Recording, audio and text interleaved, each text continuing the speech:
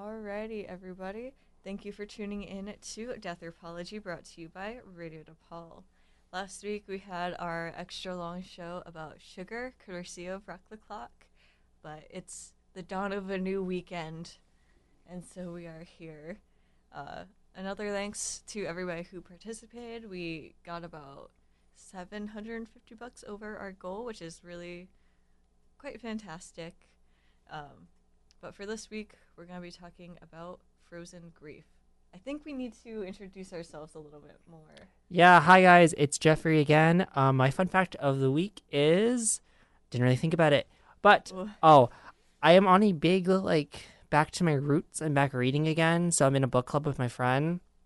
Oh, So nice. yeah, I'm trying to read more outside of class. So hopefully more fictional books. 'Cause it's all I've been reading is nonfiction. So I just need a break from it. Fair, fair. Um, my name is Misha, of course. I don't know if there's any new listeners tuning in for spring at this point. That doesn't really tend to happen. But my fun fact is that I got to campus really early to pick up something from the library and learned that they're closed all of Easter weekend.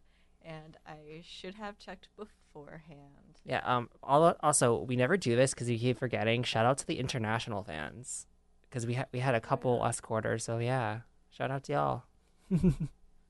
I do also have another fun fact, but we will save that for the end of the episode.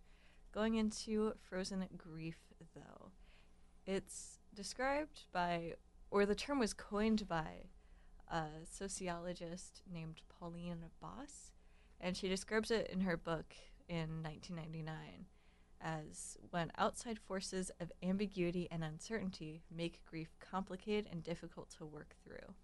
It's also known as ambiguous grief and melancholia, and it can be physical or psychological or both.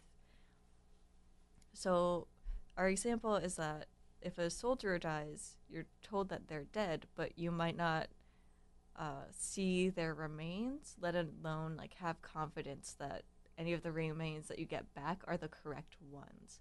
So that's a physical ambiguity of like not being able to see the dead person for yourself and make that connection. And then amongst living people, there's the example that I've chosen is that not, that confusion of not knowing if your parents or of knowing that your parents are your parents but being really emotionally detached from them because they're always too busy with their careers to give emotional attention. Yeah, and what's interesting is Boss kind of revisited this whole concept in 2010 again, and I would say they kind of with their definition. So, like with physical absence, with psychological presence, it's a loved one is missing physically. So, some examples in the version was like lost, kidnapped, disappeared, but they're kept alive psychologically because there is a potential for them to reappear. So examples can range from someone who was lost at sea with no body, like you described in the military, to a divorce because like a divorce is there's a chance of you think there could be a chance at reconciliation, which we can laugh at, but I've seen it happen. I've actually seen this happen in my life, which is very kind of adoption because like maybe you'll find your birth parents one day like if you Mm, do seek that out, unsolved cases. So like like there's a body but you don't know what happened to the person, so like how can right. you grieve if you don't like a lot of people. I think justice is necessary also for full grief. Immigration, because like you left part of your heritage or people behind maybe. So like I can definitely see like all of those. And then there's physical presence with psychological absence. So a loved one is physically present but they're missing part of themselves psychologically. So examples can range from Alzheimer's disease to dementia to them being in a coma to depression or to hikikomori. I hope I pronounced that Yeah. correctly. And if listeners don't know, it's just like the idea of somebody who stays inside constantly. Yeah, and it was coined in Japan because there's a lot of young people who were just shut into their room too. Like they wouldn't even really talk to their parents, and they're just so involved in like technology or their own world. So Yeah. And like also from her book, she compares frozen grief feelings to the story of Sisyphus. If you don't know, it's like that he's cursed to roll a boulder up a hill, but never quite get it all the way up the hill before it rolls back down. Where, like, some days you might be, like, really close to the top of the hill, like, having a lot of hope, like, no, they'll totally find my loved one's remains, or, yeah, we totally have the correct remains, or, something along those lines. But eventually it'll just kind of fall back into hopelessness of, like, I don't know where this person is. I don't know, like, if their body is complete. Yeah. Those sort of unnerving feelings. And in that first chapter, she ends it off by describing the family stress perspective, which is a set of 4 assumptions. Is that change creates stress, and the stress can be overcome. Prolonged stress isn't healthy, and it can be managed with help. Information, even if it's complete, is better than no information. And ambiguous grief can result in trauma, but it doesn't always. And these things feel like maybe super obvious to say out loud, as, like, neither of us are currently grieving ambiguous deaths, I don't think. No. But, like, when you're actually going through it, it can feel much more impossible to see these. Yeah, I think a common example that a lot of pet owners have faced is, like, if, like, your pet has ever gone in the house and you're in the process of trying to find them, and you're like, and you're in that moment of anything could be happening to them, like, and you see those, like, pet posters across Chicago, and it's like, like, that's such a hard thing because you want to have hope, but, like, it's that hard thing because, like, the 48-hour, everyone's heard of the 48-hour rule. It's like, but you're, like, always that hope. I always heard it was 24 hours.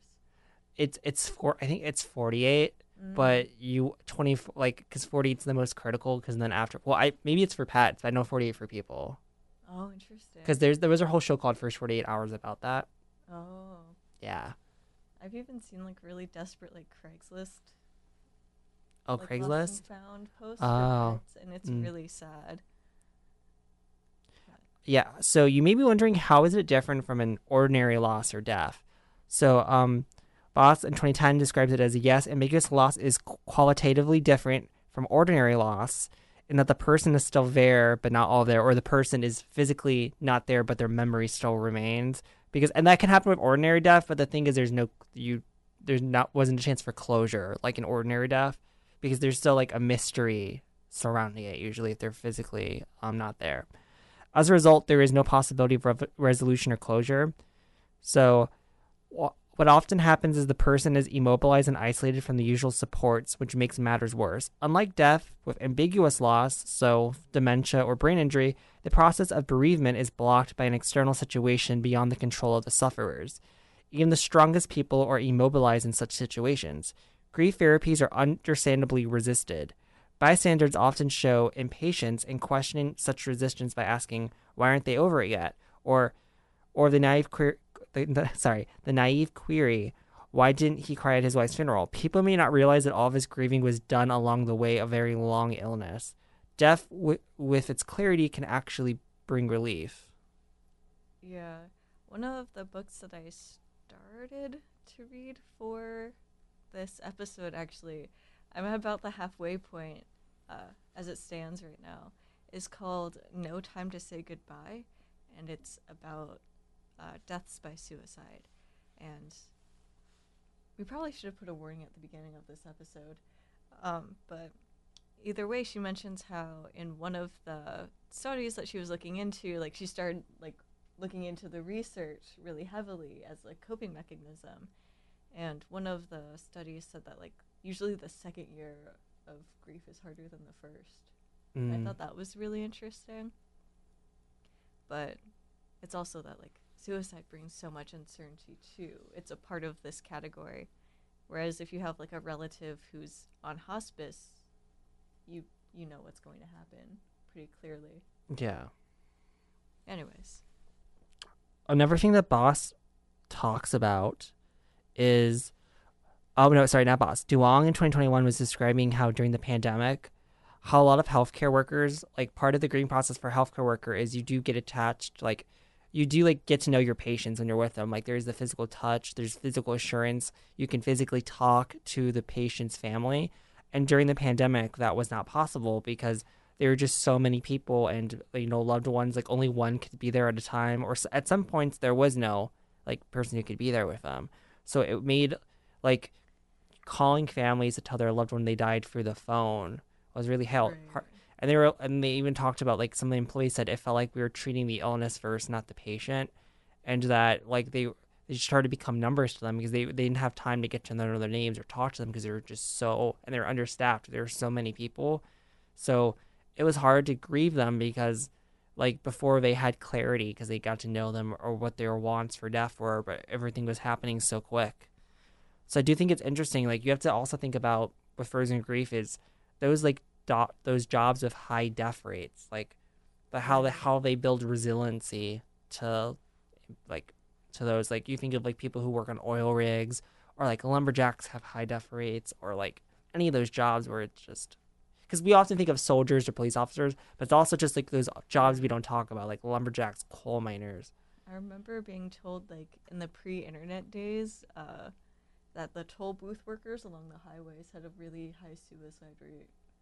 Mm, Like, I'm not sure how true it is anymore, or even if there are people who like still attended to the toll booths along the highway like anymore, or if it's all automated. But I remember thinking that was really scary because my grandma would say that whenever we were on the highway mm. driving past them.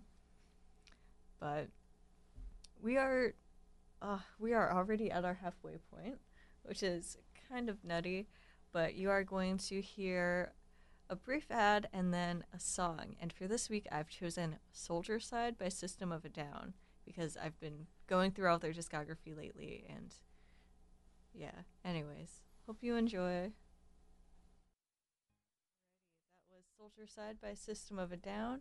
I was debating if that was a little too on the nose or not, but I don't know. I like it. And I've been going through like that like between winter and spring moodiness. Like it's really particular, Yeah. you know? Yeah. Also, while we're back, we didn't at the beginning we kind of should have probably done a better trigger warning thing. So we're gonna do it now, and then we're also, for our replay listeners on Spotify and other streaming, we're gonna Right. replay this at the beginning. So caution for this episode if you're grieving an ambiguous loss, or you're like just facing someone who has like a really bad like maybe in a coma, or you don't have closure on someone in your life, or like the topic of suicide or other things could potentially trigger you. This may not be the episode for you. So please feel free to click on another episode or just wait for us next week. Yep. And I also want to make the very clear distinction that we aren't experts. We aren't therapists. We aren't Yeah, psychologists. we're not one of those TikTok people that's going to psychoanalyze you. Like No. we don't have all of the answers here. No. Um, so if you're looking for like better sources, I would maybe direct you to like our sources page or even beyond Yeah. that. Please don't use BetterHelp. Right. Uh, moving back into the episode though, we wanted to discuss some of the ways in the book that were described to sort of work through or to begin to work through ambiguous losses. Mm-hmm. And it starts with the notion that Americans love having concrete answers to things. And we like to believe that the world is fair and that things happen in a linear fashion. Yeah. And that is not how the world works, even though like change constantly happens whether it's in our control or not. And no matter what, we're not great at adapting to it. And that's maybe not necessarily just like an American thing. It might just be like a broader, like change is hard thing. Um, I would agree. I also think a lot of people, because it's like we're all take life from our perspective. So whenever something happens, a lot of us feel like part of it is our fault, like for everything. Like if something happens to someone else, like it's hard on us because we're seeing that from our perspective, even though it has nothing to do with us. Like we sometimes it's hard to just mm, blame it on life because you're trying to find, if you can't blame it on something like concretely, people either blame it on the person it happened to or blame it on themselves unfairly when it's just how life is. yeah, and that is kind of like the Catholic guilt of being American is Mm, part of it. yeah. But one of the things that she kind of mentions is that tension in like anthropological thinking of who's at the wheel here. is it humans? Is it nature? Or is it like a deity or deities? You know? Yeah. And she found that people who tend to be more spiritual do have an easier time dealing with ambiguous deaths, whereas like people who really want to believe that humanity is so in control of everything have a much harder time. Yeah, and she also describes it as like America is a can-do society that championships the triumph over adversity, and so people think like death is like black and white. So then ambiguous loss comes, it's kind of like a shade of gray is how I would describe it. This is my own words, and a lot of people because they like to see black or white, like graying things is hard for them to digest or talk about. And like when you were talking about like people who have faith, it's like a lot of people who focus solely on logic. Thing is, ambiguous loss doesn't work just on logic. It's like a gradual thing that doesn't just happen. You know, it's a slow it's a slow process and it's constant grieving. So like Boss describes it, instead of seeking closure, we should help the people we serve and ourselves to become more tolerant of the still open door. Learning to hold a paradox helps, that someone we love can be both absent and present at the same time. Yeah. And this plays into like perfectionist tendencies, which I also feel like is very American, but not only American. Yeah, it's very East Asian as well. Mm. Right. Yeah, but even seasoned professionals are stumped by ambiguous loss. A veteran therapist whose husband had an accident and was severely brain injured asked passionately, "How is it possible to lose half of a person? Half is dead, half remains alive." The uncanny story violates the observer's trust in reality. Life may then deceive by promising substance and delivering ghost. The doppelganger at the dinner table. And another experienced therapist felt that the same uncanniness about like, oh yeah, the doppelganger at the dinner table. It got repeated for some reason in my notes, but that is interesting because you know, like when you think about someone who is suffering from dementia, or you know, it's physically the same person, like you know, it is the same person, but like memories, like those connections you used to have, they wither over time, you know. So like and like with dementia, like I said, with someone with dementia, it's ambiguous grief. Instead of thinking and grieving it's done, you have to mourn like every little loss as it happens. So like everything that they lose control of. You know, it's okay to grieve. You don't have to grieve everything at once. Because some people are like, oh, they're already dead. Because it's like once they get diagnosed, because I know how it's gonna end. But like that's not healthy because the person, you know, you're still gonna have to face them. And if you just think like that, then when it finally does happen, like when they do pass, you know, you didn't really grieve. There's probably going to be some regret because you didn't grieve along the way. So like Yeah. we're going to get into this later, but I think I can say this now because this is what the same dementia topic is. One of the advice Boss gave to someone was the author who we're citing a lot here. Um, there was someone who had a husband with dementia and they were still lucid. Like it just started. And she said you should say goodbye soon while they're Mm. still lucid. Like I'm not saying mourn them. What I'm saying is while they're still here, say everything you want to say to them while they will remember it. Right. And there's a few guidelines that we were going to go through that she proposes when facing complicated losses. And the first is finding meaning, because making sense of what is happening can be really difficult. Many people believe that meaning and hope can't exist without each other. So part of Boss's guidelines is trying to find that meaning with the gradual loss over time. And that works best in a dialogue focused, like peer group, where your cultural beliefs and attitudes and values will discuss resilience and block resiliency and change from happening. Often it's like our family and our traditions that block our ability to deal with an ambiguous loss. Yeah, the next guideline is tempering mastery. So to counteract hopelessness, it is helps to think of a both and mindset. For example, he is both here and not here, and I am both a daughter and the parent to my parent. Like if you're the caregiver to your parent. Tempering mastery means synthesizing the extremes ideas of one, insisting on the status quo, nothing is wrong, and two, yearning for closure, my mom is dead to me. Neither idea promotes resilience. So instead, the idea is to be comfortable with shades of gray. It's accepting that the world isn't kind and being comfortable with what we can and cannot control. So mastering is instead accepting that the environment is what it is and that we can only control who we are like our individual like hobbies and bettering ourselves. Oh, that's Hegel, isn't it? Thesis, antithesis, synthesis. Yeah, kind of. Yeah, yeah. Anyways, um, this also kind of reminds me of when we did our, that episode on like corporate corporations, Yeah, like not giving people enough time bereavement off. leave. Yeah, yeah. Yeah. And this sort of plays back into that because with complicated grief, it's like even harder to get back into routine. But the third is reconstructing identity, letting go of an absolute identity and instead being more flexible. As one becomes a caregiver, for example, we may have to start taking a parental role for our parents, leading to your family dynamics being blurred and changing. Quote, we become more aware of our uniqueness and cultural identity, especially if forced to change what we have been doing before we became a caregiver. We gradually broaden our roles and routines to become a decision maker, problem solver, and head of household. In reconstructing one's identity, we uncover assumptions about our own as well as the community's identity. Stigma and discrimination may block change in identity, even if that means one cannot do the work needed now that there is illness in the family. End quote. So number one is normalizing ambivalence. So ambiguous. Ambivalence? Yes.